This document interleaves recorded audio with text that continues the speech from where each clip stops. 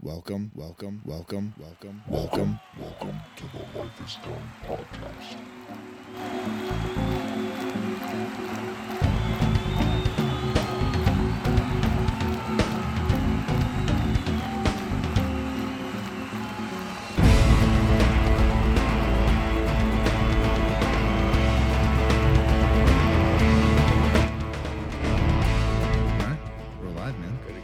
Good to go. Yeah. So you just got to make sure you're up on that mic there. Yeah, for sure. So this has been like a long time coming. It's been thought about for a long time, and it's been a possibility for 4 months now. Yeah. I mean, when we came out, well, I think we talked about it before we even came to Colorado. Yeah, it was probably our first conversation. It was like dating for a second when we were like, so what do you like? What do you like to do? Like vetting the roommate kind of thing. Dude. You know, is this kid going to be all right, or am I going to piss him off? Oh, man. So we finally sitting down here in the studio, and we've talked about over and over what the podcast is going to be about, when we're going to do it, how we're going to do it. And I say like we're going to do it, but it's your podcast. And, you know, we batted around some ideas like what's the name? And I think you landed on Life is Done. First episode of Life is Done. Yeah, man. So why is it called Life is Done? You take the floor, man. Big help to you. It's something I thought about for a long time after you said it. It struck a nerve, but I wasn't sure, I don't know, what the nerve really was. But I think that most psychology, mindset, anything that's going on in your head all comes back to you. So it's not a conceited title. It's kind of, I guess maybe a metaphor might be the word to say everything you do in your life comes back to what you want to do and what you want to be and your view of yourself, I suppose. Yeah. Well, and your last name is Dunn. Well, there's the whole pun, right? Yeah, good call on that one. Yeah, Life is Done. That's D-U-N-N. I mean, we've been having these conversations over and over, just sitting up in the kitchen or out in the garage where we work out. Like, we've probably had 20, 30 episodes already in the kitchen. I think a lot of guys sit down and sit down and they have conversations, and then they're like, dude, why don't we have a TV show, man? Yeah. Like, why don't we have a podcast or something like that? The typical guy where it's just a brainstorming session of all these crazy things you think you can't do, but you'd love to do. But you know what? That's the thing about podcasting. It's like, well, let's do it. Like, just do the same thing you're doing. Just come downstairs and put the headphones on, and it's been an adventure getting here. That's for sure. I mean, yeah. So what? It's the beginning of your podcast. What brought you to Colorado, and what you doing here? Man, let's see. I tried to come out to Colorado a few years back. Was it 2014? I think for the same reason I am out here right now, which is graduate school. It's a master's in human anatomy, and this place, Colorado itself, has been the first time I ever touched down in it was something that just, again, another nerve struck, and wasn't sure what it was, but I'd never felt so free, and I knew it was somewhere I needed to try and come out to, and unfortunately, fortunately, made a decision back in 2014. It took me in a different direction, and life unraveled again, for how many other times it was before that, but as I'm learning today, all these things need to happen. But that's really the reason I'm out here. It's for school. Try and get that education and keep pursuing what's next in learning. And I guess that's what we came out here for. What about you? What did you come out here for? So, I mean, I do run a podcast and with a buddy. So anyone that tunes in will probably know a little bit of my story. But yeah, I mean, I got out of the Army in Hawaii, and just like you think life is set up, like there's a trajectory, and this is the way it's going to be, X, Y, and Z. It's a plan. And it's a plan, yep. And the second that it derails, you have choices, right? Like you either, what's the term, like shit or get off the pot, yeah, or you let it envelop you. It can bury you, destroy you. And, getting out of the Army wasn't pleasant for me. I mean, it was bittersweet. I think there was a point to get out. But, I mean, the circumstances, and maybe someday I'll get into it a little bit more, the circumstances weren't that great. I mean, I left divorced. I left the military on maybe the terms that I didn't want to leave the military on. and transitioned into civilian life. Like, what the hell am I going to do? But here, I mean, I'm here. It's one of those things. Like, I remember coming here, like, what was it? Over 10 years ago, going, yeah, I'm going to be here. And I got here and got my nursing license and doing what I love and have a wonderful girlfriend and 2 dogs. I mean, you're in the mix of that every single day. And yeah, it's why I'm here. And I think, we've talked about over and over starting this podcast, what would it be about? And you get these huge, it's almost like a vision board or something. And the podcast is in the middle. And then you're like, dude, we could talk about this. We could talk about this. We could talk I don't even know what the hell I'm supposed to do. It's like the paradox of choice or too many options where, you think it's too big. You don't know how you're going to organize it, fit it down. And I think that was what really was the determining issue. Yeah. That kept it going. But now it's kind of like, screw it. Let's see what happens. Yeah. So what, you have, not only is it there the physical training background and the anatomy, you've been sports, you played hockey, and now you're here doing anatomy, but there's like something that I found talking to you and why I thought you doing a podcast is so important, because you're a treasure trove of information, and not only information but experience. And we've had conversations right off the bat, just deep conversation. Yeah, I don't know what it was about the first time I talked to you. It was, I can't believe I just told you all that. Yeah, that's funny. That's I'm a pretty open person. I don't really hide too much, and I'm not sure what that reason really is. It's been something like that for all my life, but I think recently it's to knock down some walls. Not enough people talk about emotion, and specifically guys, military background, sports culture. These things aren't talked about enough, and it's okay to hate life for a minute, and that's why I'm open to it, because I think that the more people that talk about it, the easier it's for everybody to accept, and the world becomes a better place. You become a better place for yourself. But yeah, man, that's something that happens a lot in my life, and I don't know why, but I feel very fortunate for it, and people trust me to talk about things, and I think it's part of it. The reason is I'm open about what I struggle with, and at some point in this show, we're going to make it raw, and it's going to be deep. It's going to hurt. It's probably going to shock a lot of people. However many people end up listening, if there's people I know, there's probably going to be a lot of people that say, I never had any idea. Not even a clue. And that's not for me hiding it. It's just, life's busy. I think, and I think a platform like this allows for... this is a horrible analogy, but everything that's going on right now with like sexual assault, right? It was closeted for years, but people knew about it because everyone's got problems. Right.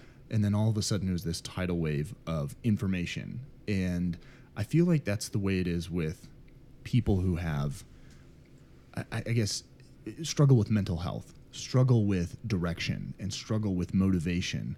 That once you get someone who's willing to pull down the barrier and release those vulnerabilities, that other people can open up and say, I struggled with the same thing. I struggled with the same thoughts. Misery loves company. Everybody loves company. I don't care how independent you are. At some point, you want human interaction. You want animal interaction. At some point, you need something, somewhere to vent. Some people do it in nature, do it to pets, they do it to friends. And I think I'm a challenger of people. I like to challenge belief. If you don't believe something's strong enough, then I'm going to break those walls down. If you do, then it doesn't matter what I say. But the same thing goes with talking about your emotions. I laugh at so much at Parks and Rec. I love Ron Swanson. I'm like half that guy, but I'm very emotional, and I think that's important in our lives. And I just think that's probably a good reason I connect with people. I'm willing to smash the walls down for them and say, like, I'm not going anywhere. I'm not scared of what you're about to say. And some of the depths I've taken myself, it's, which probably sounds extreme. Partially it is, but I know it's not as bad off as some people have it. Mm-hmm. But when I open up about that stuff, there's nothing there that can't be said now. There's no, fear. Yeah, I mean, you did it with me. We ask about backgrounds and like, well, what brought you here? And, I kind of told you all this stuff. And but you never just stopped. You didn't just listen and that was it. It was like a counter to what I said. Hey man, I know what you are going through because X, Y, and Z. Yeah. And it was like, wow, I connect in a way because we're willing to talk about it. And I think we've had really cathartic and therapeutic conversations just to be able to work through some of the bullshit. Oh, dude, yeah. There's times where I would, even if it was just I needed to talk, I'd sit there and stand in the kitchen until you came upstairs and be like, "Oh yeah, by the way," and you know, it's just I think I wear my emotion on my sleeves, you know, heart on the sleeve type thing. But I don't know.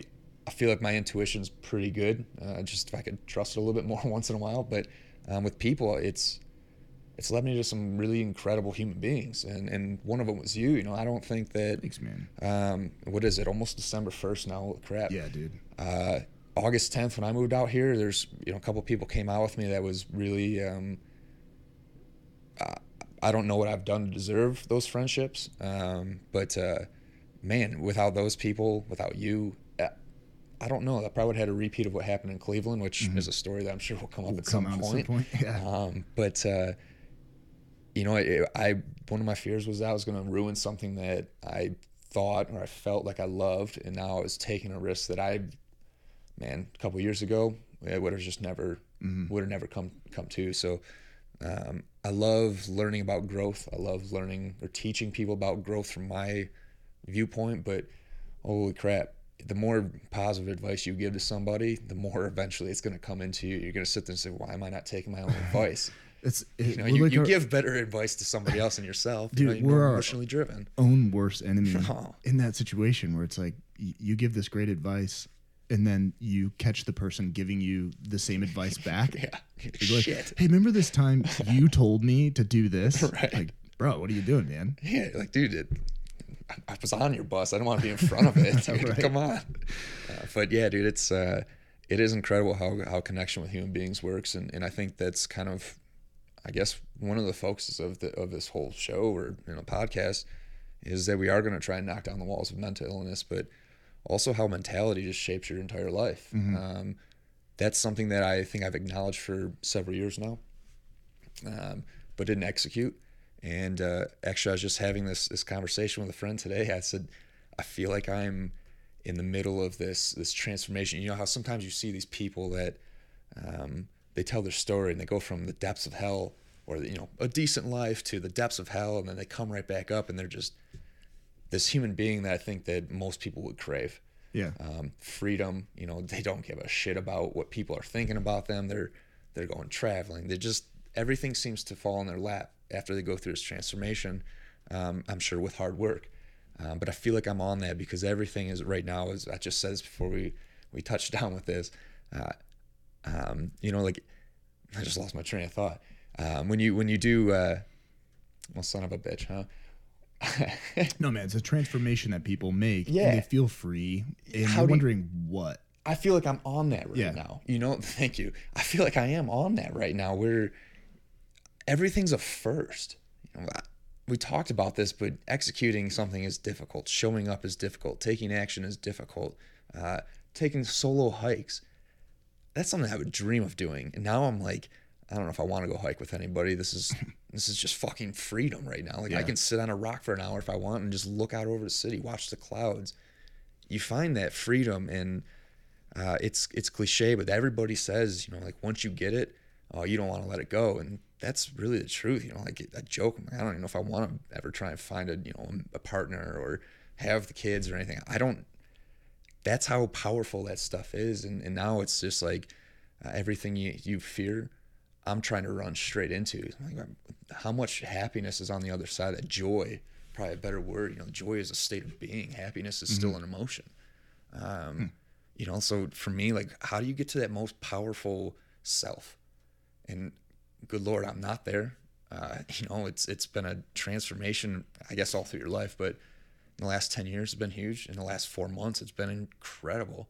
Not to cut you off, but I do know there was it was like without, releasing too much information, it's your story, but there really was, before you left for break, there was this like switch that was flipped in Brian Dunn.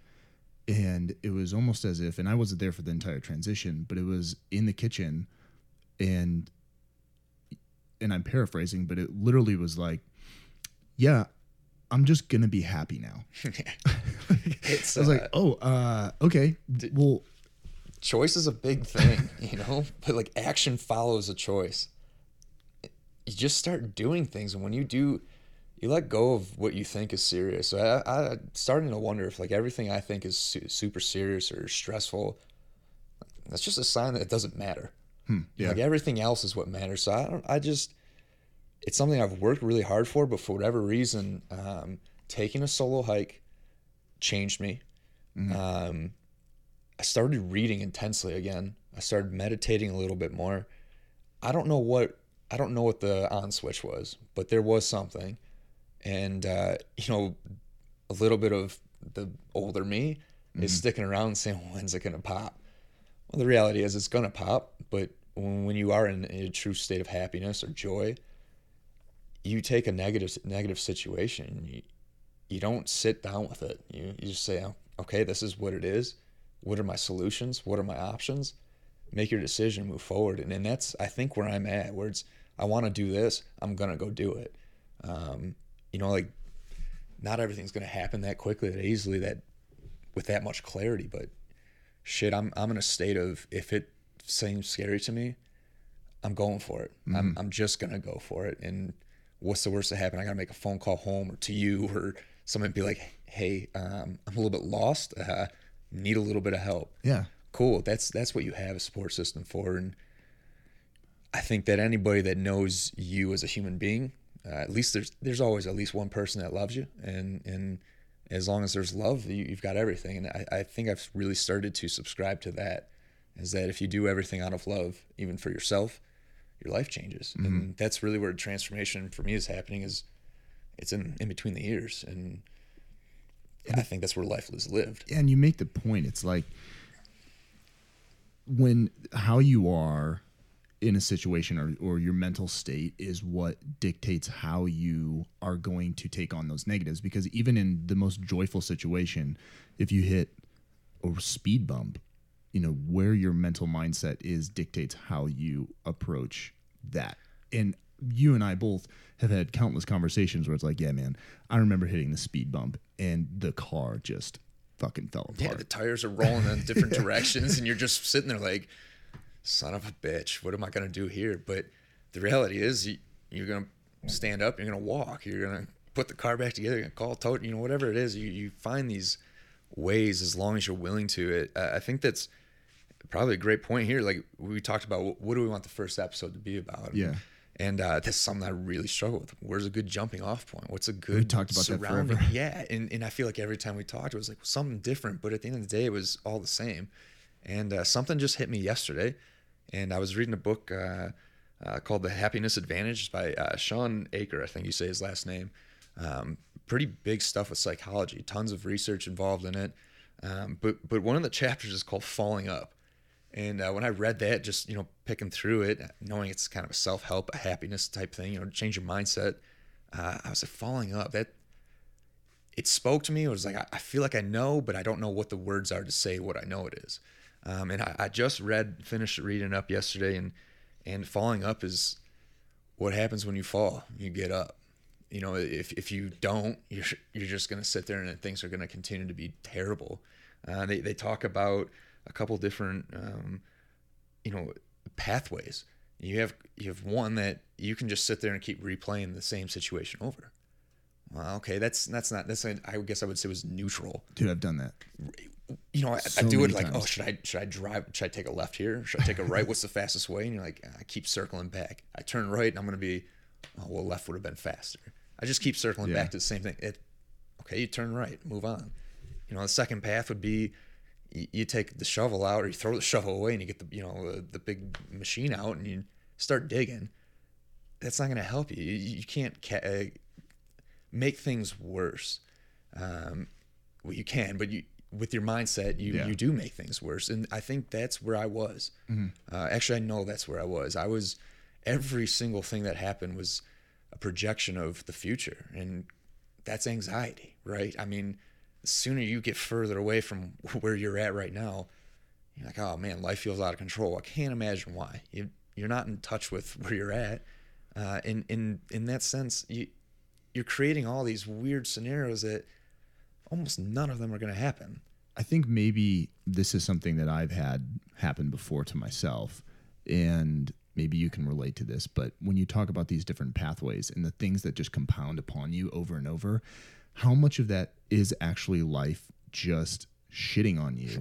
Or is it your mental state creating the victimization that makes it seem like the world is so much worse than it actually is? Because you and I can come back to this over and over. If you just cut all the bullshit out and you think about what you actually have, you're like, this isn't that, it's actually not that bad. Right. That's why you have to talk to people. You know, like how many times have in the same conversation you've said one thing and I challenge you with some positivity or some non-emotional, non-irrational comments. I'm not telling you what to do. I'm just challenging what you're saying. But other times, and then 2 seconds later, you turn around and do it to me, and I'm like, oh, fuck. You know, like, damn, this guy's good. He's quick. But like, you can dig this grave as long as you want. But at the end of the day, that's your choice. You have control over these things. Whatever your mental illness is, sure, some things are more difficult. But I'm starting to feel like, especially with anxiety, depression, I can fix these things. I don't need meds. Obviously, if I do, I can get them. Mm-hmm. But it's a me willing to annihilate those brick walls and say I'm more than what this is. I deserve better than this. And now you're starting to build a confidence. You start believing yourself a little bit more. You expect more for yourself rather than of yourself. And I don't know. I think helping other people helps me. One of my favorite lifters, Mark Bell, he recently posted something and he said something to the extent of don't aim to instruct, but rather aim to inspire. Cool. Essentially, to me, that's a lead by example, or go out and help somebody achieve something else and watch yourself not feel great about it. Or you feel great about it. You're going to feel incredible. And so then why don't you turn around and do some of that for yourself? Oh, my friend Nate wants to go hiking for the first time by himself, but he's really scared. What am I tell him? Pick something manageable, keep your phone on you. Go somewhere we've already gone before. Well, just turn around in the mirror and say the same thing to yourself. You're like, okay, I can do this. Anything you put your own limitations on things, and that's not it's not a good recipe. It's a terrible recipe. It's not going to come together at all. And the more you do that, I think it's learned. And it's a bit, the language you use. You can't tell a team, you're a coach of a team and you come in and you're like, hey, you know what? This team's really good. We're going to have to battle really hard and it's probably not going to end up the way we want it to. Okay. Unlacing your skates. Right. Okay, I'll just hit the showers earlier, coach. Like, what are we doing? The other side of that is it's just go do it. That's what I pretty much tell myself now. What do you want to do? Like, I can't wait for the springtime to come around, or maybe in Michigan. I'm going to go skydiving. I'm terrified of instability in heights.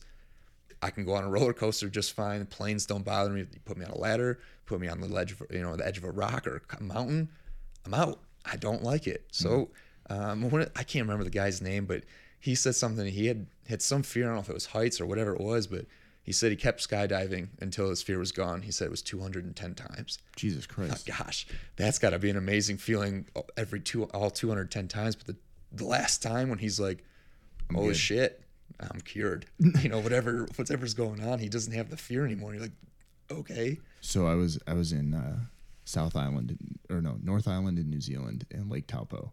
And I hope the guy that I'm telling this story about is going to listen to this podcast. No joke. We're at 15,000 feet and he's tucked in the back, tandem skydiving. And we're getting ready this is my first time going skydiving. So I was apprehensive, but shit, man, sure. We're gonna jump out. And all of a sudden the instructor at the front, he's like, and sure enough, he was in the back and he's like, oh my God. And like through the front fuselage of the airplane, it was just this rank shit smell. And this guy was so scared that he just took a huge Oh shit in man, his that's suit. amazing. So like, thank God so my cousin was actually tucked like back towards the back, and I was the first one to jump off. So like, thank God we were out of there. Right. But this guy needs, I think he needs to do. Well, I'm sure he's like, nah, I'm totally good. Like I did it once, and I shit my pants. Like that's a story to tell. You can't top Right. that skydiving Can't get story. worse than that, can it? I mean, No. if it goes worse, you're probably dead. I was gonna say the only way that gets worse is if that chute doesn't open, and then that's just then there's shit everywhere, so it doesn't matter. It doesn't matter. Right. You're not gonna be able to see it again. So It was just a hell of a story. Yeah. Oh man, it's amazing what mindset does for you, and those are the two negative ones. But the people that are happiest or most content, whatever word you want to use in a positive sense, are the people that are optimistic about a failure. Falling up, growth from struggle. One of my favorite quotes is, "Struggle is progress." Right? You're gonna find something out about yourself, and the people that are able to make that a catalyst for them, they're short term with it. Okay, yeah, you know what? I failed. Great. You know what? The next time I go through this, I'm going to be better. I might not make the same mistake. I'm going to find a different mistake. And you just keep weaving your way out. And I think that's another aspect of what I'm embracing is failure is a gift. It's a freaking gift. I mean, every ended relationship is a gift. And I think, it comes back to love everything. I love my struggle. I love my joy. Everything in your life it should be loved. And it's going to come back in tenfold to you at some point. A lot of people, law of attraction. Some people love it. Some people hate it. Don't believe in it. They do believe in it. Okay, well, if you're positive about a situation, or you're positive more often than you're negative, chances are you're going to be associated with positive things. Okay, if you want to call it like attracts like, you want to call it law of attraction, I don't care. It starts in your head.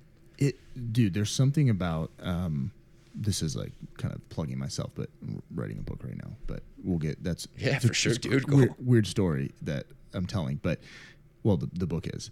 But there's something I've been talking about, and it's not made up. Like it's not for a rocket scientist. It's just the idea of whether you choose to be an optimist or a pessimist. And yes, then the question I was going to ask you, and this is sort of what gets into it. It's like, well, how the hell do you do that? So yeah, I know that I should love my struggles. I should love this, and I should embrace the failures. But embracing the failure is like fundamentally the most difficult thing to do. And I think that comes back whether you have mental health issues or not. I think it becomes more difficult with mental health issues. And I 100%. I think that there's that. It's like a double roadblock. It's an obstruction in each direction you go.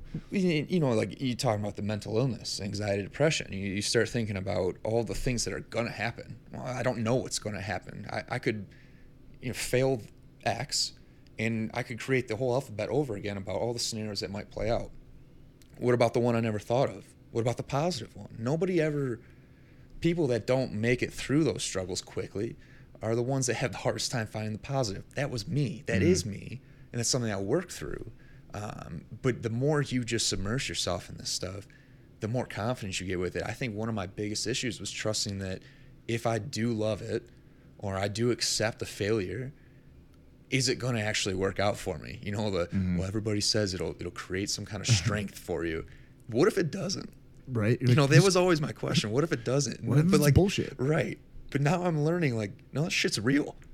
This shit is real. Like, I felt like shit coming back out here. I was like, oh man, I love my family. In the last 4 months, I've developed, my love for my family has grown exponentially. Something you hopefully you think that could never grow more. It has. I miss my little nephew, but as soon as I landed back down here, I was like, no, man, you're creating your story, and whatever you want your life to look like, you're gonna do it. I don't know the how, but I do know the what. As long as you have a what, it'll get figured out. So when you do that, it's just really everything in life's trial and error. I don't know if everything's gonna work. You could have the answer to the math question. You might still not get the right one if you don't use the variables properly. So what happens if you get the wrong answer? You go back, you plug and chug again and see what happens. And I'm starting to really embrace that. And I can tell you I don't think I've ever felt so liberated and excited for challenge and seeking challenge. I used to run away from it. It's like running away from hard work. No, I'm just changing my direction now. I like this more than I like this. I'm finding that out. And that's kind of what's going on with school right now. I Came out here and struggled mightily with school. And at the moment, I thought it was going to be, oh God, here we go. Here's Cleveland all over again. Again, in the story for the future. But it's turning out to be something that helps me with direction. And all this time, freedom, because school was not going well, has allowed me to hike. It's allowing me to podcast now and read a little bit more and just take care of who I am, establish who I really am. And at 28 years old, some days I think, oh man, I should have had it figured out. But the reality is, we just talked about this the other day, is who the fuck has it figured out? If you've got it figured out, well, life's got to be boring as hell. Say, who defines right. whether you got it figured out? I mean, I think we all look for that self-actualization and to arrive. But I think for someone like you, and I think at least for me in my core, it's like I don't know what self-actualization will be. Like I think for whatever reason, not to like immediately turn off some listeners, but I look for like religion. When I grew up religious, right, there was this idea of self-actualization. Yeah. It was, well, the ultimate self-actualization is to die and go to heaven and blah blah blah. But there was something you could reach for. You could look, excuse me, at somebody and say, that's the self-actualization I want, which is bullshit. Because you never to look at someone else and think that they have it figured out, B, their path is the right way. I mean, there's aspects of people's lives that you can take and are amazing, Sure. and you can emulate, but you never know what the hell is going on in someone else's head at any given time. And I think the whole point of self-actualization, it's like, for me, the sky's the limit. I have no pedestal that I'm putting myself on. Where I am right now mentally is, I would respond to you and say, I hope I never find it, because damn it, it's fun. Like, when you find self-actualization, you've either done everything or you're just content with boredom. I tried a 9-to-5 job for the last, a year and a half before I came out here to make sure that cubicle life wasn't for me. Mm-hmm. I found out in like the first 6 hours, I was like, no, I can't sit still. I'm just trying to find anybody to talk to about anything. So I know that that's not the right answer for me. I had to do it. And a lot of people will, look at that and they'll say, well, that's what you're supposed to do. I'm not. Why? I'm not comparing myself to anybody. I don't want to compare myself to anybody else, because what they love is not what I love, probably. Mm-hmm. Some people are going to love aspects of it and some people won't, but damn it, what do you want to do? One of my biggest issues is that I try to do everything right now, 10 pounds of shit in a 5-pound shit bag, and then nothing gets done. So now I'm just knocking things down one by one. Solo hike. Text you the other day, I got to do this. I just have to do it. I'm on this kick of firsts. Mm-hmm. I don't, for Christmas, I'm road tripping through the South. I've had people say they want to do it with me. And as much as I would love the company, it'd be great, I feel like this is something I need to do for me. I need to prove it to myself. And by the way, it's fun. Let's elucidate on what this road trip. This is a monster road trip, by the way. Yeah, that's really the worry, is just sitting for so long in a car by yourself. Okay. Holy crap! But I don't know what the longest road trip you've ever done. I managed to do San Francisco to Detroit by myself in a Scion XB, right, like the little boxcar one, yeah. And it had no cruise control. Okay, so by the time I got to like Kalamazoo area, my right calf was cramping. Like I even stopped, like try to stretch it out, just cramping up. But there was a point through, and so no aux cable, no like good radio channels. So through the Sierra Nevadas, through Nevada, through Utah, through Wyoming, my radio was just dude, I was breaking up with a girlfriend at like the same time, and there was so much reflection. I went through the happy, this is what I'm going to do. And then one state line over, I'm sobbing. Yeah, dude, it's amazing. And that's healing though. And so it was good. And 53 hours. And now you're like, hey, dog, I'm going to do this road trip. Like, whoa, where do you want to go, man? Everywhere. Okay, so from Denver, Colorado to Detroit by way of go. Well, as of right now, the look of it's going to be going west of Denver, southwest, going through Durango. I know Preston, our other roommate, he's got family out there. But I have a friend that that has family out there as well, and they talk about that being one of the most like incredible views and such out there.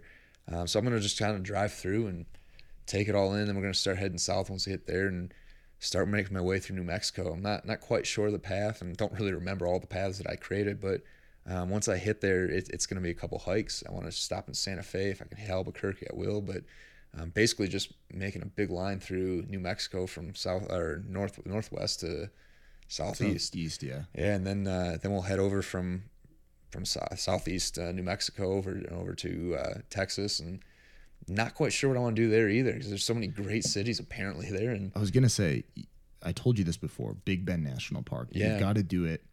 It's like the one place where, it's 2 hours from El Paso, and El Paso's in the middle of nowhere. Right. And so when it gets dark, it's in the mountains, and it's those pictures, those Nat Geo pictures, that they do the prolonged exposure, and they have the stars, and you can see the Milky Way. No, get out of here. That's there. So when I got out of the car there, I drove from San Antonio to Big Bend, and it was an 8-hour drive. That's what I'm telling you. Like, from El Paso to San Antonio, it is nothing. They literally have signs that say, "Philip, this is the last gas station for 300 miles." Jesus. And when I got out of the car to take a leak, I stopped. I had to go to the bathroom so bad. It was like, I could imagine it's what the Native Americans saw every night. No light pollution, just like the cosmos. That's incredible. Wasn't smoking weed at the time. Definitely wanted to. Right. I'll have to be sure to bring some. That's got to be an incredible amount of freedom and just clarity. It was crazy. I wish. There's no reason I'll ever go back. That's the point. Like, you're talking about these firsts. There's no reason that you'll ever go back to a place like that. Right on the Rio Grande, you can look into Mexico. I maybe swam into Mexico at the time. And you'll never go back, because you'll probably never visit El Paso on your own fruition. And you'll certainly never drive an extra 2 hours to go to this park. And there's your first by yourself. I'll lend you a tent, bro. You can, right? You can Yeah, camp just, out. yeah. And it's so you talk about that first. So anyway, I vote Big Bend. You need to go check that out. Yeah, Texas is gonna, both of those states. I think most of my time will be spent in New Mexico, just because I don't know. I feel like I have the most energy going there. Yeah. But once we get through Texas, mostly South Texas, thought about going through Dallas just because we have a family friend out there, but that'll add some, I feel like, kind of useless time to the trip. But start making our way through what is it next? Alabama, Louisiana first. Yeah. New Orleans. Yeah, we're gonna hit New Orleans, Baton Rouge, hopefully before New Orleans, and New Orleans will take me to Mobile, Mm-hmm. and that's where I'll start the trek north, I suppose. And Done that one. Yeah, 20 hours. I mean, one of the most southern parts of the states up to the thumb, but. Mobile, I want to go through Tuscaloosa just to. So you did. Yeah, I mean that's pretty much what the driving north is going to be about, and then probably go up to Nashville area. I know it was something we talked about, maybe getting out for the Smokies, but never been to Nashville. Kind of considering maybe saving that for friends trip or something, and maybe going over actually the Smokies, maybe Asheville, yeah, and doing a little bit of hikes. I figured I'll be kind of on the high from getting closer to home and feeling like we're going to be back, do that. And then just depending on what route, I thought about going through Louisville, Indianapolis, and maybe Grand Rapids, see some buddies, and then Detroit. But after the Tennessee, it's kind of all just in the air, see how I'm feeling, and we'll go. But it's something that, I don't know, my family's not really that thrilled about, but I come from a family of warriors. Yeah. No way. But yeah, right. I don't know where I get it from. It's. So you think that's something you would have even conceivably thought about 4 months ago? I think I would have thought about it. I would have talked about it. But again, taking action, no way. Dude, it's not even possible. Number one, I would have been crippled by the thought of money. Now I'm just like, screw it. There's always money to be made. Yeah. I don't know. Again, that's a limitation you set. Like, I can't make any more. Well, what are you willing to do for it? Mm-hmm. You're only working 8 hours a day. Are you willing to work 12? Because there's more money on the table. I know there's more efficient ways to do it, but So I kind of just gave up the money thing right now. It feels like I'm hemorrhaging money, so it's a little bit, but it's the problem. That experience. It's the problem you want to create. Well, and I think that at some point we will talk about this in the future of what does happiness create around you. You know, this book that I'm reading is very basically what it's saying is that as a society we have this success breeds happiness. Well, all of research, whether you like research or not, suggests that it's the other way around. Happiness explains success. And when you look at that stuff, like look at some of these athletes. They can't do it for the money. There's no guarantee they're making it anywhere. They're happy with doing what they're doing. That's why they're willing to do anything for it. But look at someone like on a stock market. Those people are making tons of money, and I would venture to say they're probably pretty pissed off at life. They live in this. It depends on the rest of us spending money and stuff. I was going to say, unless money is truly what makes you happy, but I think you'd have to have a hard look. I mean, I always said, and I think it's true, money doesn't buy happiness. It buys comfortability and security. Sure. But I think we'll talk about this at some point. There's that Netflix documentary called Happy. I was just watching it before we got down here. I think the opening scene is a family in India or Bangladesh. They have nothing. Literally nothing. And he's the happiest dude in the world. Yeah, he's like, my roof is a tarp, and I'm happy. You're like, geez, man, like, our windows are open in the middle of a storm, and we're like, oh, son of a bitch, God, who left the windows open? You know, these people are like, our stuff's blowing away, it's all good. But he said the same thing, you know, he talks about running through the heat on his feet and his head. You know, he's pulling some kind of like wagon with, you know, he chauffeurs people around basically with a wagon. But he's pulling this big ass wooden wagon with people. And he's like, I know that some of them, you know, cause me really big issues. But he's like, I don't front with them because I need them to ride again tomorrow. And he's like, when I get to come home to my family, that's everything. What? Yeah. What? That I don't see that often. And because you see the no house. You see where's the food coming from. You'll never be able to travel, man. Right. These people are assholes. You're pulling a big ass wagon every day. We are accustomed to looking at negative.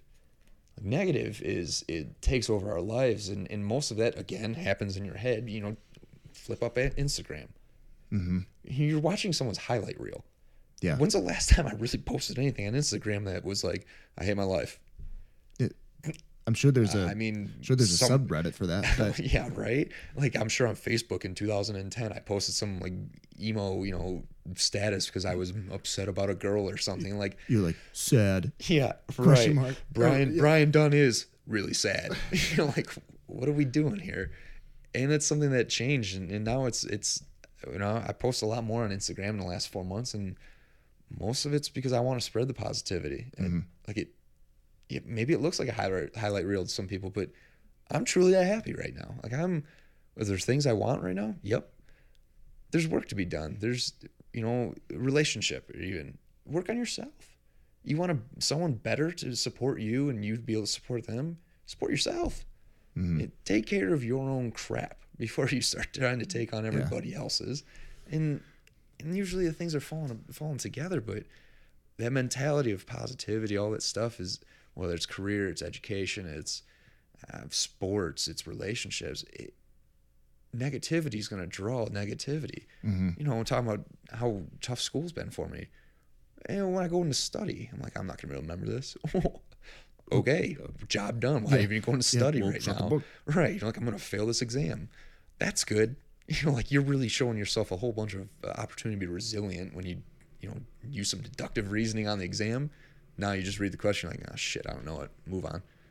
Yeah. What? How about some problem solving skills? Like, how about, all right, just let's see what we can break this thing down to and see if there's an answer written there. But I think every aspect of life comes down to that. And that, again, is something I struggled to trust. And now I'm just like, nothing was working before. Yeah. So let's try this out. And this has been incredible. It's this wave that I'm like, even if I fall down a little bit, I feel like I'm gonna be super high up. You know, there's not because we're sort of reviewing this book, but I'm reading Jocko Willmick's his freedom is discipline equals freedom. And it's the simplest. I thought it was going to be a, hardcover chapter by chapter. It is not. It's like a adult flip book. Like it's like a picture book and you make the story up. Sort of. It's but his concept and part of how do you overcome or how do you move through negativity or where you're at, the rut you're at. And the whole point is just do it. Right. Like the weights aren't going to lift themselves. The project's not going to start unless you start it. It's going to suck. Take action. But just do. Right. And that's the hardest thing. That's why the book is so fundamental. Just do it. Right. I mean, it's like this podcast. How many times we were upstairs? Yeah, and we could have, dude, you just we could have moved down here right gotta then. Come and do it, and you're good. Yeah, we could have just literally shifted the conversation 20 feet and been like, all right, I guess the podcast is going right now. So, but anyway, the book, you're talking about joy, and I know I think as much as we're a self-help desiring nation and population, I think there's some good that comes from inspiration that you can find, or even beyond inspiration, but just understanding yourself a little bit more. Like as simple as, hey, why am I posting this on Instagram right now? Right. Is it because I'm just happy and I'm going to capture this happy moment for everyone to see? Or am I looking for that dopamine hit? Right. Where someone likes it. I'm like, man, I really hope I get 100 likes on this. I think part of the reason is that I started posting, and just branching off that example, is that I've said for a long time I want to influence people. Now, how do you do that? Well, influence yourself and share. For me, share what you're doing. I would love for someone to share those things with me. Like I follow all these people on Instagram that are climbing mountains all the time, and I'm like, man, that's really cool. Like people doing yoga in a park by themselves. I don't have the balls to go run around a court for a little bit by myself. I'm like, well, what if someone walks in and sees my fat ass? Like, what is that self-talk right there? Like, dude, what do you want to? You want to go run? Go fucking run. Yeah. Why does the potential of someone like honking at you while you're running shy you away? They're gonna honk and keep driving. Okay. See ya. Yeah. It's one of those things of all these things are self-created. The limitations are self-created.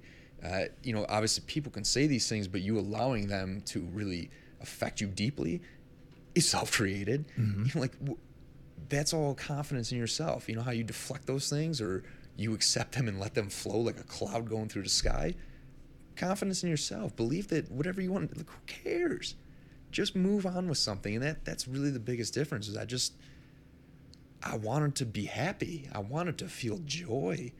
Whether things were perfect, in my head, the expectation, the unrealistic expectation that I've created for everything, whether I'm there or not, like, what about the process? Like we just talked about a little bit earlier. What happens when I do meet these unrealistic expectations? Then what? You just stop?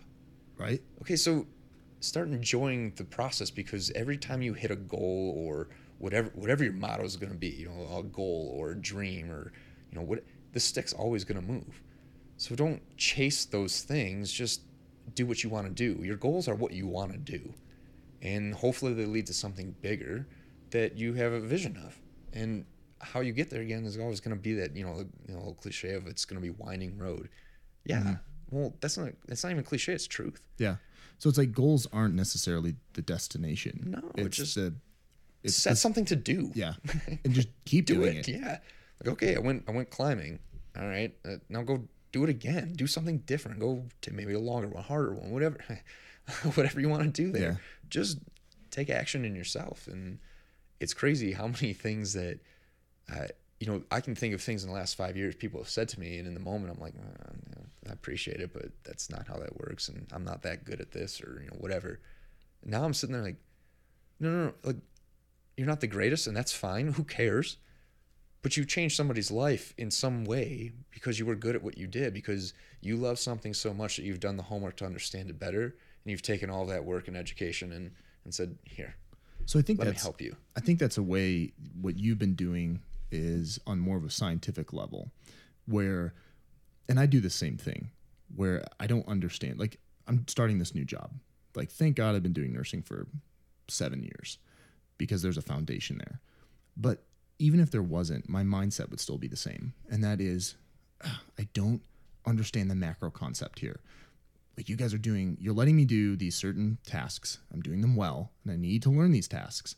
But you're doing all this stuff in the background, and I'm going to have to know how to do that. Right. And so I sort of clam up, and I'm frustrated because I can't articulate the whole macro mission yet. Right. But I'm right here. I'm like the tiny little beginner nurse all over again. Like, just let it happen, man. Like, what's the rush? What's the rush? I mean, there's a deadline.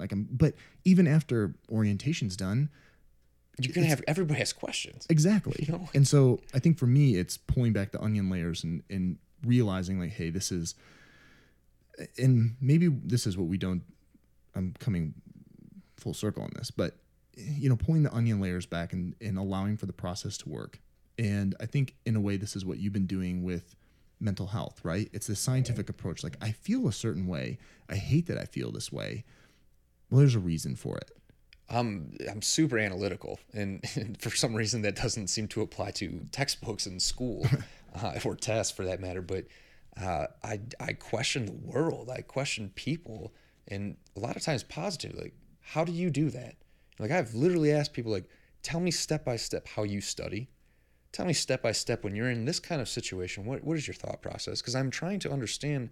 I don't want to apply back to me. It's like, analysis by paralysis. I'm like, well, if I do that, it's not going to work. And if I do this, like, what are they doing?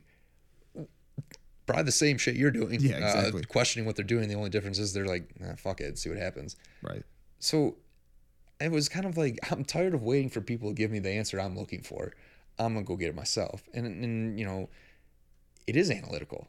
And to me, that's fun. When you're talking about psychology, the mind, that's something I don't think we'll ever truly understand. I don't think we'll ever truly understand the brain or really any part of the body fully. Certain parts are more understood than others, but the brain and mind, those things that is the universe. Yeah. Like that, where does it end? I don't know. We don't know. We'll never know. It's the idea that we've got this so figured out, but It's infinite.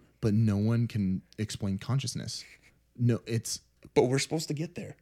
Yeah, somehow. Like, where are those depths?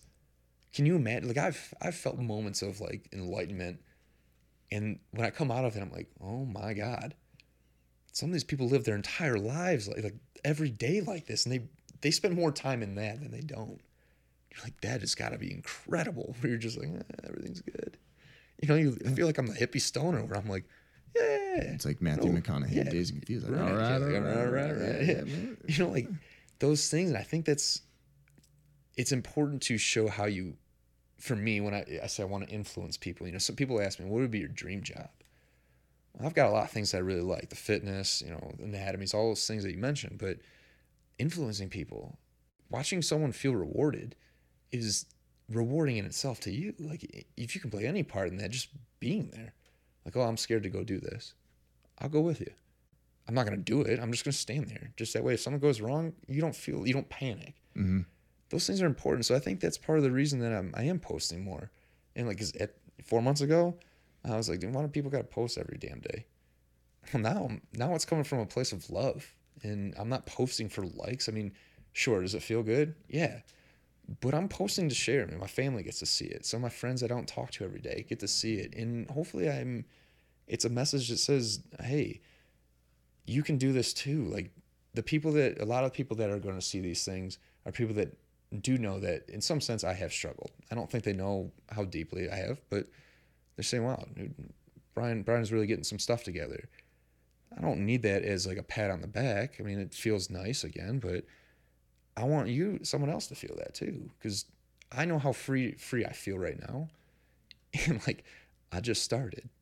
Yeah. Like, literally, this is a couple weeks of feeling this way, and I'm like, I can see where this is sustainable. This is not the honeymoon phase. It doesn't feel like that. It feels very manageable because I have felt like shit in the last few weeks. Mm-hmm.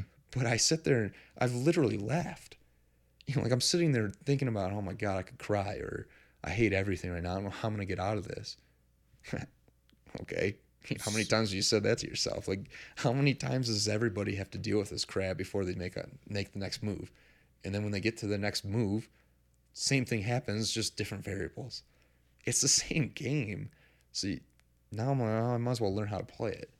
Yeah. Be happy, combat it with happiness, your joy, or your want to learn. Like I used to be scared to make a phone call for the fear of like someone's gonna think I'm stupid, or I'm not gonna know what they're asking me for. I can't remember. And like, oh God, I'm gonna be an inconvenience, a burden. Now I'm like, but I need that information. So like this is the next thing that I need. So pick up the damn phone and call. Be an adult about this thing. Like you are a grown ass man now. Take care of your business. And same when I started working at a hospital, I can tell you I had a job at a hospital. I never took one shift. The first job I took, I was too scared I would get lost in the hospital. For real? Yeah. Open your fat mouth, man. Like just open your mouth and say, I'm lost. The problem was I was scared people would make fun of me, or they'd say, you're dumb. Like, how do you not know the sign's right there? Like, oh, my bad. Who cares? Now I'm kind of like, today I didn't want to call a credit card company. I'm like, oh, Jesus, I don't want to talk about this crap.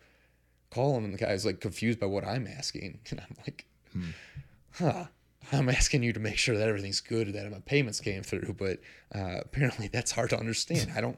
Okay. Like not casting judgment, just being like, see, it's not that big a deal. I'm not sitting here thinking it's a big deal. Why would he think it's a big deal for me? I just don't know where I'm going. I do that all the time. When I first joined the Army, well, it was ROTC. So for those of you who go to college, it's the students that run around in uniforms and stuff like that. And I remember it was like light years from what I was doing. And I remember hating to open emails because I didn't know what they were going to be asking. I was going to get my ass chewed for not being at this certain place. But at some point it was like, okay, I can either check my email every single day and stay on top of it, or be paralyzed by fear. That's exactly what it is. A fear of unknown. Yeah, which I've battled with my entire life. It's the fear of unknown. It's the fear of... You can cough. No, we're good. Oh, okay. Yeah. Thanks for not doing that on the microphone. Belch next time for you guys. Once you move past that ability to... It works for different people different ways.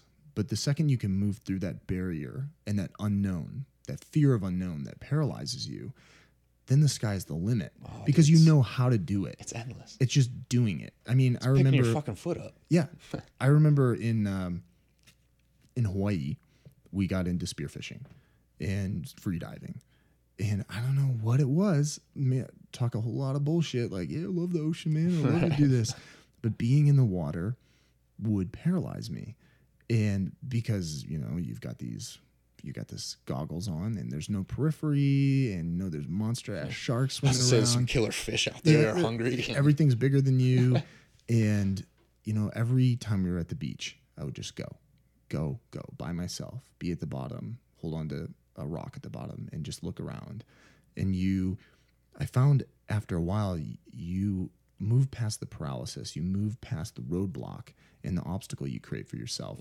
You accept the risk in anything that you do, and you know that there's something to be gained by moving past that. And the most beautiful opportunity I ever had, being out there 500 yards offshore, and I hear the spinner dolphins coming in, clicking in the water. And the next thing I know, I'm surrounded by a pod of spinner dolphins, just around, like within, I could touch them with my hands.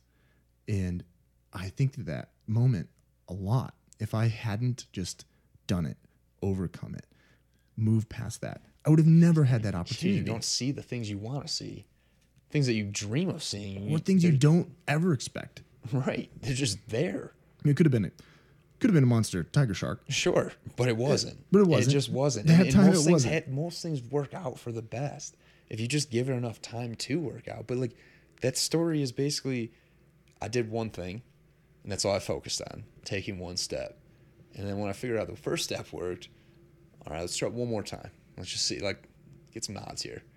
Oh, the second one worked out too, or didn't go nearly as bad as I had anticipated. All right, one more time. And all of a sudden, you started building this trust that even if something does go wrong, you want to achieve something or see something or just do what you have wanted to do.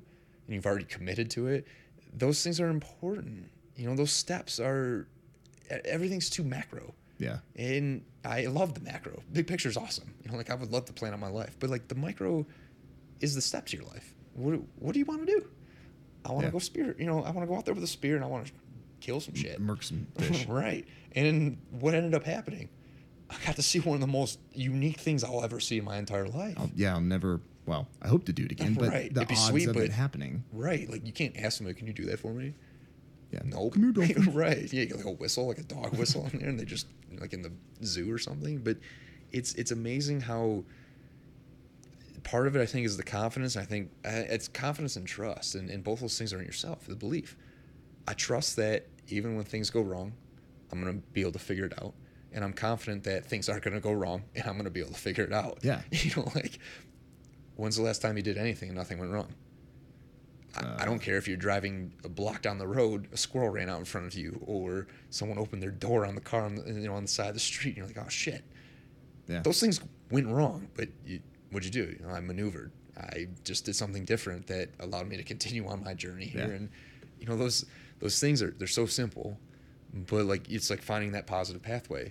Those are the things that we have the hardest time finding, and it's practice. Everything in life is just repetition, and repetition in the terms of I'm building myself. It doesn't have, you don't have to do the same repetition every time. Everything's always different, but the more you practice doing something, the more you're going to be willing to do that thing or anything to just get an experience. And unless you're Allen Iverson. practice, man. Talk about practice. Talk about practice. Oh man, that guy. That was one of the best things that ever happened in Detroit. Him coming in there, dude. Oh man, I just wish he was a little bit healthier at the end of that. But So to set the stage for this podcast, Sure. because it's an introductory episode, and you know I think as episodes drive on, there'll be more focus. sure, But something I wanted to ask you and your take on it, because I've struggled with mental health, and I think we've had similar struggles. absolutely. And what is it about, and I specifically point out guys here, but this inability or this cultural stigma that we have around talking. I mean, guys, it's, you know, guys pick on girls all the time. Right. Like, wow, they're just talking all the time with their friends, and it's like, oh my God, shut up. But could we take a lesson from that as guys? And what is it about our culture? What are the negative impacts of bottling up the stresses that we have as guys and not talking about this shit? I think just look at the shit we have going on between sexes. Now, all these things that happen with domestic violence, not to sound callous, but we only hear to one side of it. Okay, we don't talk about provocation, but those things don't, at this point, don't really matter. But look at those things that are happening. Whether it's with women, it's other dudes, it's with, you know, theft or, you know, police, or the law, whatever it is, like, that's what happens. You have chickens running around with their heads cut off. They don't know what to do because they have never dealt with anything, or what they're dealing with is too heavy for them to deal with alone. I think that I've been super lucky that I come from a family that we can talk about things, specifically my mom and I think because of hockey, she always was driving me to hockey. I think that we have a pretty incredible bond. I know that if I called my dad right now and I had something to say, he would listen. And I know that I probably don't like it because I'm so close to my mom. He would shoot it to me straight. And his advice usually would be, just go do it. You know, take care of your shit. Yeah. Which is basically what I'm advocating. Like, go do it. Exactly. So he's actually got it going on. The solution-based guy mentality. Right. You know, I've always been close with my sister. My sister's one of my best friends. I know that I text her about anything. She's going to sit there and listen, help me, suggest things for me, give me some kind of rational point of view. And I think I've been lucky enough that through hockey, I've always given my heart, and I've connected with people that do the same. So I've never been the guy that hasn't been able to talk to people about things. In specific, I've had other male friends that are willing to listen, and not just listen, but give me constructive feedback. But then in turn, they do the same thing. And I know that I don't even know the words I want to use. It's a deep feeling of appreciation, of love that I don't think I've ever felt before. And it's, you know, it's just one of those things of you feel accepted, and you accept other people and you want to help people because you know how shitty it is to struggle. Yeah. And I think that I've been lucky enough to experience it with a lot of people, but I've also watched a lot of people not deal with it. I don't know what the reason is. I don't know why guys can't. I think it's because we're supposed to not be weak. Could be, yeah, part of it. But what the hell's strong? Yeah. You know, like, how do you measure strong? Some people will say that I'm strong because I talk about my emotions. Other people say I'm weak and I'm a pussy because I talk about my emotions, because I admit that I cry, and I'll just put it out there. I struggle with my anxiety, my depression. I have struggled with suicide many times for a long time. I battled some pill addiction there. Not very severe, but severe enough that it was an issue. Yeah. Well, I did. I fell in love with some beer for a little bit too, and anybody that really knows me knows that I don't drink. I don't know, more of a herbal guy. Yeah, tea. Right. You know, but it's those things that I knew I wouldn't survive if I didn't let the valve open for a second. Mm-hmm. Even a split second was like, all right, there's some breathing room. You know, like I call it the making room dump. Like I know I'm gonna have to shit again, but I'm pinched for time here, so I'm just gonna go make a little room, and hopefully that'll be good for a couple hours. You know, like you're not gonna take care of everything right away, but the fact is you're creating an opportunity for you to take your step, and leaning on people is a great thing. And whether it's a military culture, it's sports culture, it's just the male population. I think we're seeing a little bit of with females right now. We're not allowed to be weak. You know, like I played a little bit of college hockey, mediocre college hockey at best, but I loved the pain. That made me feel strong.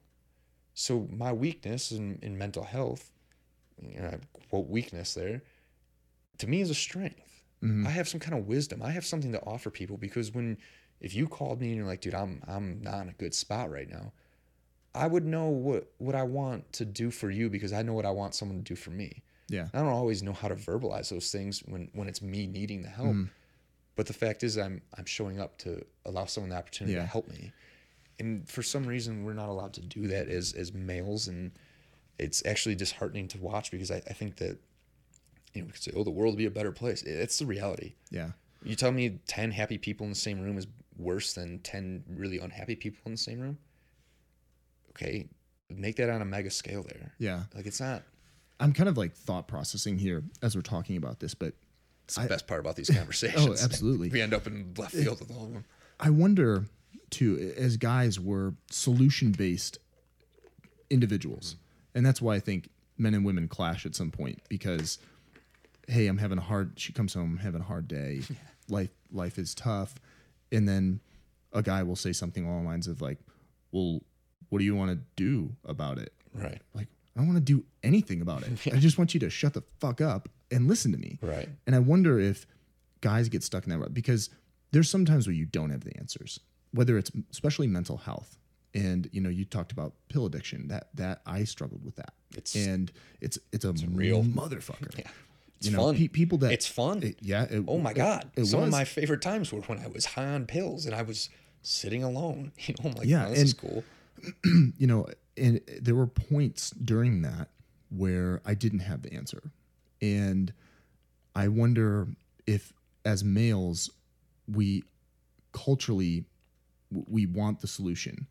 And sometimes when we don't have it, it becomes more difficult to talk about it because there isn't a solution.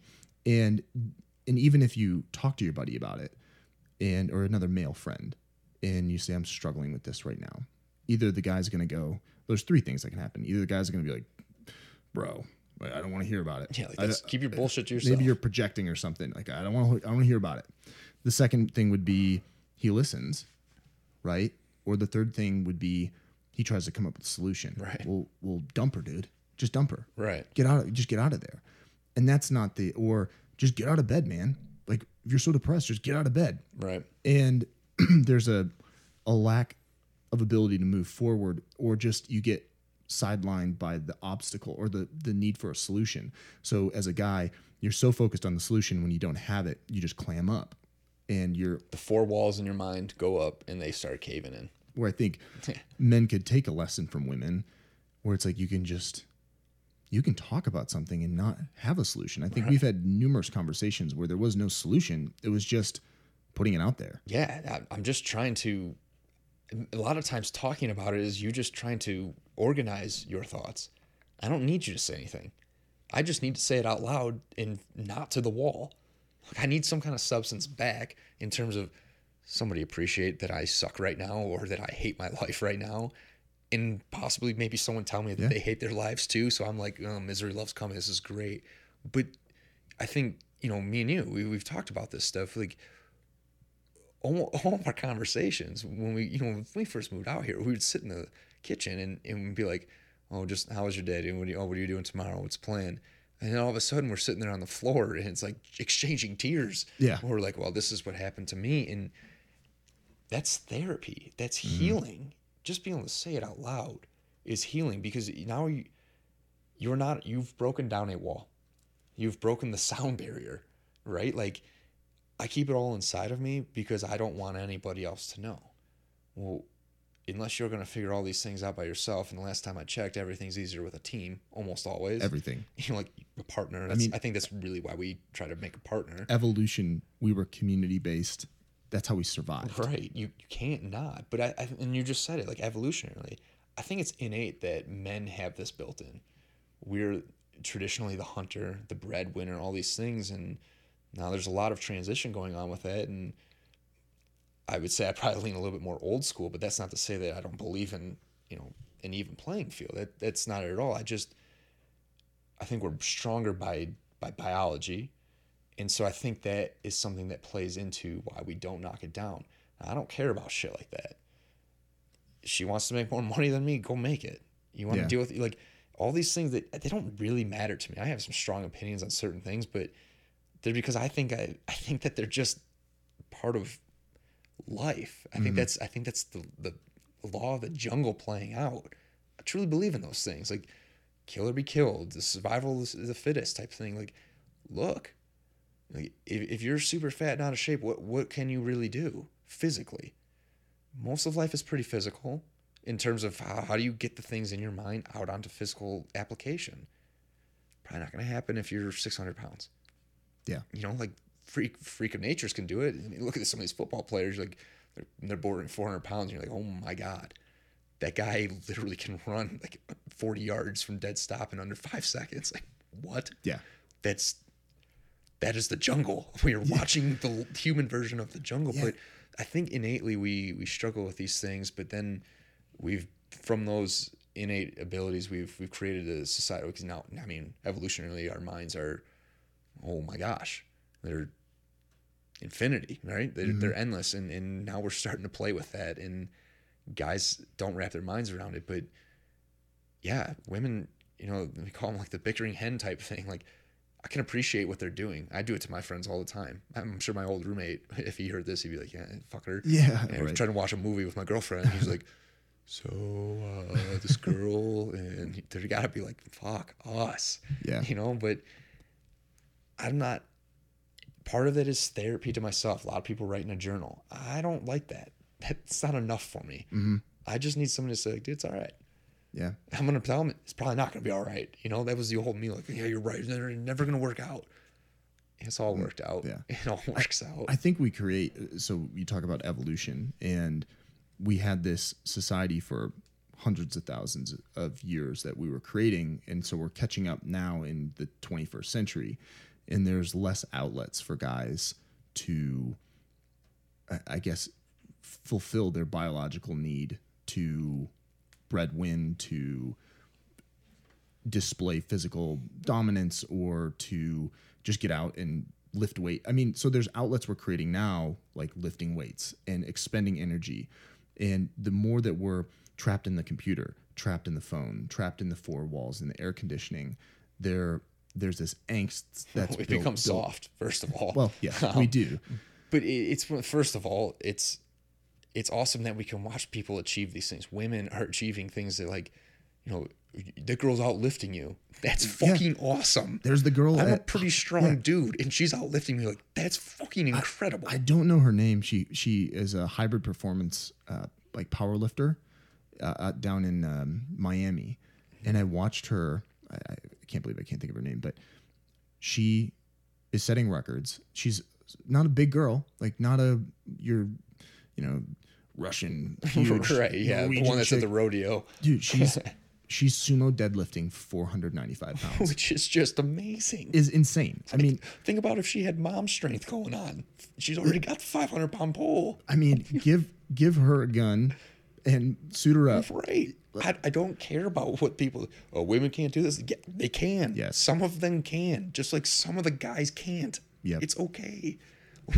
Find your purpose. That girl was meant to lift a weight. Yeah, and clearly. she does it really well. Yes. And like, how do people look at that and bash it? You're like, people are like, oh, she looks like a man. She lifts more than most men, so like, I guess if it's pretty fitting. Who cares? And like, she's got a heart. She's dedicated to what she does. She's probably a cool person. Like, yeah, stop projecting, asshole. to watch all. Yeah, your insecurities are really loud right now. Shut up. But like, it's really cool to see. Why aren't men more accepting of it? Because you accept stuff like that, and now you accept another male's struggle. You know, like, it's not struggle with, oh, I'm not making enough money. It's struggle with, like, dude, I might kill myself tonight. Mm-hmm. You don't start talking about this shit. When you hear that, you're gonna be like, what? Or you're gonna be like, he's fucking around. No, he's not. He's not. She's not. Nobody's fucking around, because if most people that say those things have some inclination that this might be a thing for me. And whether or not it's a false flag, something is going on. Right. Someone's There's reaching an out issue. for something. There is an absolute issue. So how do you find out about those things? Don't be a dick. Yeah. Just talk to people. Allow them to talk to you. Yeah, man, it's Proverbs, chapter 43, verse 2. Yeah, whatever's on the refrigerator. Don't be a dick. Yeah. This is the greatest thing that happened to our house. Yeah. Just don't be a dick. Just don't be a dick. You know, like, those things are real life, and I don't care who you are. If you're not willing to talk about it, you're never going to get help. But also, if you're not willing to listen, you're not going to be able to help anybody. Why wouldn't you help somebody? You're going to need help. You need help. Everybody needs help, regardless of what it is. So just do it. You know, like, stop being such a dick, and take 5 seconds and let somebody say, like, dude, I'm going to kill myself. And be like, Okay. all right, man, let's find you some. I don't want to deal with it.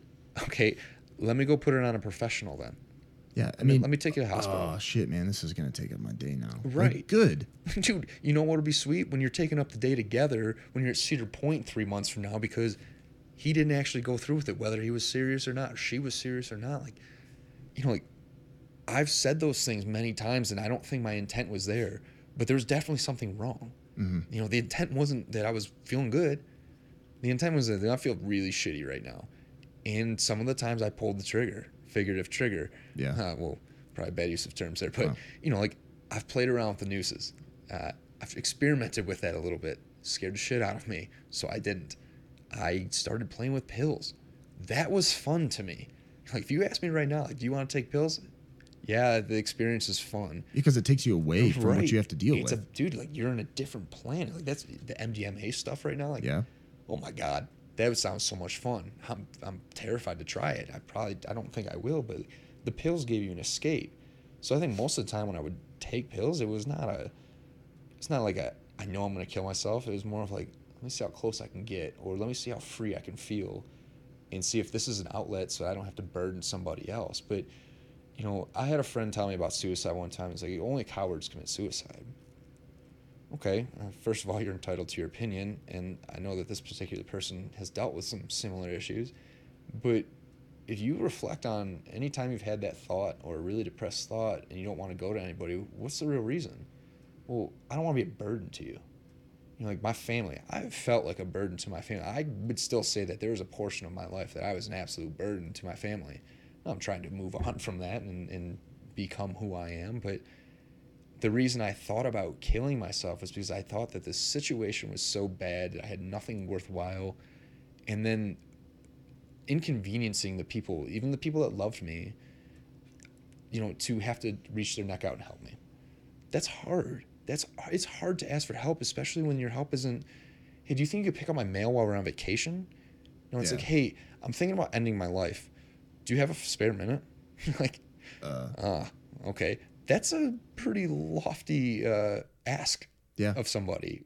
But the reality is they love me. Just like if they did it to me, if they were in the same situation, I'd be like, what do we need to do? let's take action. Those are the things that, everything today has come down to, when are you going to take action? You say, like, some people say, just go do it. I've started, when I help my friends, I'm like, how would I approach this? How would I need to be approached with this? What's the first move? Because most people are like, get out of bed. You're like, no. Start smaller. Open your eyes and open a book. Mm-hmm. Read one page of a book. What did you just do? You accomplished something. And I bet you if you read the right stuff or anything you're interested in, you're going to be motivated to do something else the rest of the day. Make your bed, make breakfast. Like, these are things that, like, you have to do to survive. You don't technically have to go to work to survive. I'm not telling you to get off your ass and go to work. I'm telling you to get off your ass and brush your teeth. Make some food. Make a decent meal. Sure, you want the most unhealthy shit? Put half a cup of broccoli on the plate too, or something. Like, try and get yourself some kind of clarity and motivation for yourself, where you're like, I can do this. It doesn't matter if it's opening your, blow your nose. I don't know. Just don't let boogers run down your face. Just do something. Do something that you can be like, checked it off. Check this off. It doesn't and all even, of a sudden you're 4 o'clock in the afternoon. You're like, oh shit, I've done quite a bit today. Yeah. It doesn't matter what it is. You don't have to be proud of it, but it's an accomplishment. Show up and try. That's something that really handicapped me. The fear of not being the best, not being good enough, not knowing what to do, being made fun of, all those things, failure. It's just that. It's fear. Well, what the hell's fear? It's just some made up conception in your head. Danger's real. Danger's, sharks are swimming around your head. We got an issue. Yes. You should feel a lot of fear right now because they're going to win if they want to. Oh, yeah. But, like, you don't have fear. Going hiking by myself. What's the worst that happens? I get there, can't find the parking lot. Or the trailhead. You're right. Like, okay, either you can look in your GPS and try and find it. You can drive around for a little bit. You could ask somebody if there's somebody around. Or you could turn around, come home, and ask somebody for help, like call somewhere. Like, I couldn't find the trailhead. I couldn't find the parking lot. And they'll be like, oh, well, if you take a left at this road, you're like, I took a right there, and that's probably why it happened. Okay, now what do? We took a quote-unquote failure, and we've taken the next step. Mm-hmm. Everything is just turning into these little baby steps and gaining confidence and trust and belief in yourself. And I think the same thing with mental health is the same way. Like, how do we start? Well, for me, it's posting a few more things on Instagram of just me conveying my happiness, my joy right now. It's me sitting down here and saying, like, fuck it. I truly don't care what people think now. I don't care if somebody doesn't like this. This is as therapeutic for me as I hope it is for one person. Like I told you, I was super excited to do this because with our schedules right now, we don't get to hang out. I love those talks in the kitchen. So, like, okay, you love this thing. How do you get more of it? Okay, well, it just happens to be something else that you want to do, meshes the two. That's great. It's cool. And I think it's talking about it's therapeutic. Do you ever feel worse when you're done talking to somebody? You've caught me in the garage gym crying, and you're like, what's up, dude? The workout's over. But mentally, I leave there and I'm like, yeah, dude, all right, regroup, go to bed, regroup, tomorrow's a new day, we got this. And it's all just, what did we do? We talked. Some of it was funny, some of it was sad, some of it was like, nothing's ever going to work out. And then you're like, fuck, we got to start over and try and get your mindset again. Yeah. And at some point, you just take that on your own. I just started reading again. I know that I was never a big reader. I didn't like to sit down. I can't sit still. But now I'm craving that. Like, I'm like, I can't wait till I have nothing to do so I can read. Like, create time for nothing. Yeah. So that I can read and so I can improve myself and, improve for what? I don't know what the end goal is. I don't really care what the end goal is. Doesn't matter. Like a girl the other day who said something about, like, you don't even have a path. My path is growth. I mean, like, I've had people in the past, ex-girlfriends, worried about my career. I was making plenty of money to do what I wanted to do. It's kind of a career. Yeah. A lot of people don't have a career. They're entrepreneurs. It could be shitty for a year and it could be great for 2. Like, what does that mean? You're not with somebody. If you're with somebody for money, if you're working for, like, this is something I still even battle with. Like, if you're trying to earn find something that makes the most money, like, those are all the wrong things. Like, what is love? What's love got to do with it? Tina Turner, right? Isn't that Tina Turner? Maybe. We'll have to figure that out. Whatever. Yeah. Yeah, I think maybe it is. Sure. Anyways, It is. but like For all us, these it things, like when you do it out of love, you're gonna find more happiness, and when you find more happiness, all the things around you are gonna be more successful feeling. At least, you know, how do you want to define success? Go and define it yourself. But Yeah. at the end of the day, man, like you just solve a little bit more of your day, your minute, yourself, and watch everything else around you come together. And how do you do that? You break down walls. You want to break down your mental illness. You want to break down why you're struggling in your career or relationships, whatever it is. Talk about it. Yeah. Just show up and talk about it. And I think that's what we're doing here. And I think that's the point of this entire thing. And I had, before we wrap it up, because we're about an hour and a half. Oh, and, Jesus. Yeah, dude, that's what happens. You just sit down amazing. and talk. At my worst point in my entire life, I had a chaplain tell me, he said he's a Christian chaplain, but they've got to subscribe to everything. And he said, life is like, so he said karma. He said, life is like a garden hose or a fire hose, whatever you want. And you've got white marbles that represent good, and you have black marbles that obviously represent darkness and whatever you want that to be, mental health, money, security, and as much as and negative thoughts, really. And if you're continually dumping those black marbles into the fire hose, what's going to come out the other end? Black marbles, right? But day by day, you start dumping in the good, those white marbles. One thing. The one thing that is going to happen is that white marble is going to come out the other end. And subsequently, every other white marble that you dump in is going to come out the other end. But the black marbles have to funnel out. So as much good as you can put into a situation, you're still going to have the black coming out. Yeah, you have to. It has to funnel out. And eventually, what you put in, that good positivity, is going to overwhelm the negativity, the dark marbles. And eventually you can have, it doesn't mean that you're going to be wildly successful. It doesn't mean that you're going to have everything you want. But like you said, it's the love and the positivity that you put in eventually comes out the other end. Well, and the things that are coming out the other end when they're positive are probably going to be more enjoyable. Exactly. Right. So you don't need more because you like what you have. Exactly. At some point, it's you've hit a sustainability. Right. And then the sky's the limit, like you said. So I think we'll hopefully, I don't know what kind of schedule you want to get on, but we're going to get you posted and then we'll hopefully, whether it's once a week or once every 2 weeks or something like that. And see what we come up with, and especially with the holidays coming up, it might be a little more difficult, but we'll figure something out. No, so I know that for me, like, I'm excited. Obviously, this is great therapy and just awesome to, say that I'm doing something I wanted to do. That's another just, okay, sweet, another step. But I think also for me, selfishly, it's like, I'm excited to hopefully have some guests on. Your mom, we've talked about this. We're doing like some chakra stuff. Like I know very little about it. I don't know what I really think about it. I want to think that I like it. I've had some experience, but not enough to say I understand it. So that would be something really sweet. But people from fitness industries and, the yogis and really anybody, mindset attaches to everything. You got a negative mindset, usually your results are going to be that. So how do people tell their story?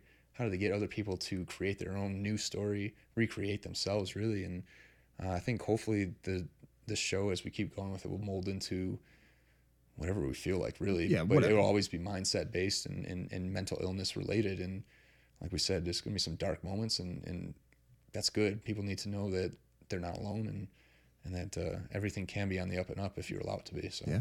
And so your Instagram, because you keep talking about it, is Instagram. You can find me at Perfectly Done For. That's DUNN and the number 4, and that's actually pretty much all my social media is at Perfectly Done For. But there you go. And this is the Life is Done podcast, man. So sweet. It's a goddamn pleasure. That's awesome. All right, brother. Thank you so much. Absolutely. All right, man. We'll be back in the future. Yeah.